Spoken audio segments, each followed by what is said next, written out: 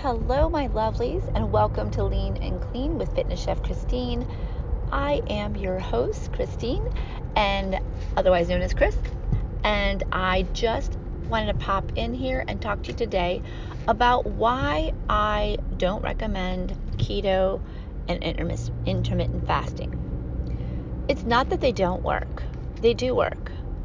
But in my 5 years of coaching and in my own personal life, the success that's been had using keto is usually short term because it's really hard to sustain. You have to have some really awesome willpower to stay away from sugary carbs forever.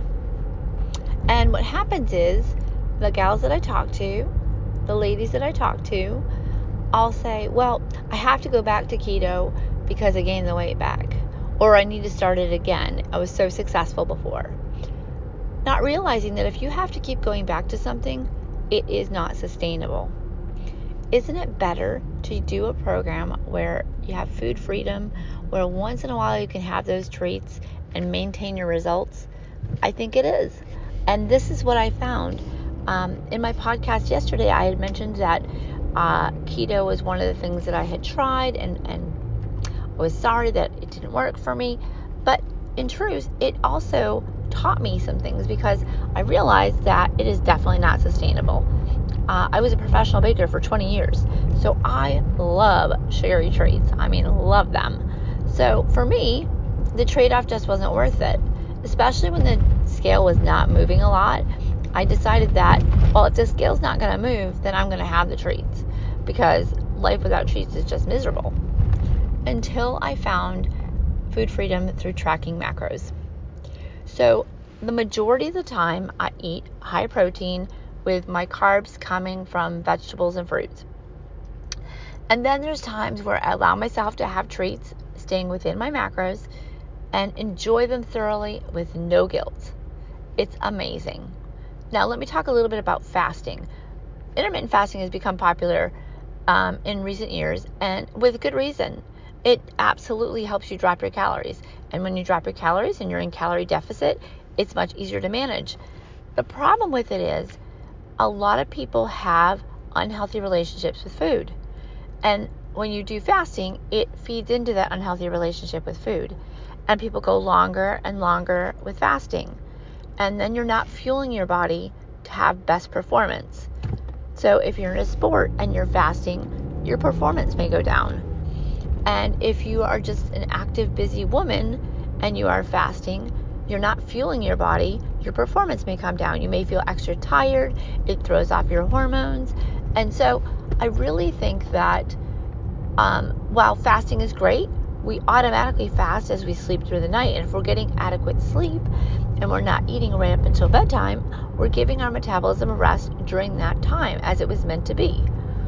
Now, I have no issue if you want a day where you're just not eating a lot and you take some time to fast and it's sustainable, right? But many people use it as punishment for when they had too many calories a day before, as a calorie management, and it becomes a negative when it's a punishment. It definitely can be a successful way to manage your calories, but you cannot let it dictate how every day goes. And taking it longer and longer, I feel and have seen that it creates more problems. So I have seen more people have issues with starving themselves, going longer and longer without fueling their body and expecting it to still do the level of sports that it does, or lifting that it does, or walking and running that it does. And so I feel like it creates a really negative approach to calorie management, macros management.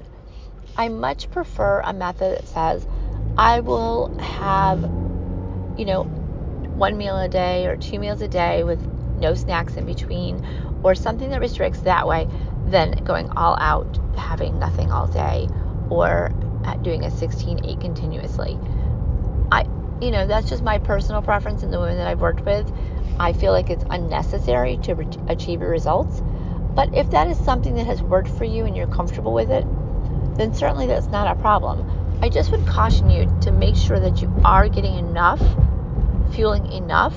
Many of my midlife menopausal lady friends are not eating enough, and that's causing them not to drop the fat that they want. Because when we don't eat enough, our cortisol level goes up, and we really start to struggle with that maintenance of our our sustainability of our calories and the methods that we're using to keep them in control. And what happens is you have an all-out, not just a cheat day, but a cheat week, or you go on vacation and you just go crazy, and then it's really difficult to get back on track. Isn't it better to really keep it to a sustainable level? And when I say track macros, it doesn't have to be on an app. It could be hand measurements. It could be you just writing down what you're eating and making sure that you're getting enough protein. It can be an estimation looking at your plate, so that half of your plate is vegetables and the other part is protein and some kind of fats, healthy fats. So there's lots of ways to measure it. So don't let that throw you off into thinking that you have to calculate every little single thing that you eat. But it's important to know what we're putting in our body and what is fueling our body. And so those are the things that we work on. If you'd like to know more about your macros and you've never calculated them before, or you just want some more ideas, I have a mini course. It's only $9.99, and you can take that mini course and get some information off of that. Just as a reminder, anything that you do purchase, 50% of the profit goes towards helping women who have single moms, who have small children, or even teenage children, any single mom that is really struggling. So we do that through Miravia and some other programs that have support for these moms. And it is an absolute pleasure to help them. So, what I have said may be controversial to some, because I know that keto and intermittent fasting are super popular right now. But this is coming from years of experience. I have nothing against either one of those. I want to be clear about that. It's not that I'm against them. I just think there's a better way for sustainability. After working with hundreds of women, I just think that less about restriction and more about harmony. All right, my friends, that's all I have for you today. As always, I am praying for you, wishing you all the best, and knowing that all is possible with God. Stay faithful, stay praying, and I will talk to you all soon. Much love.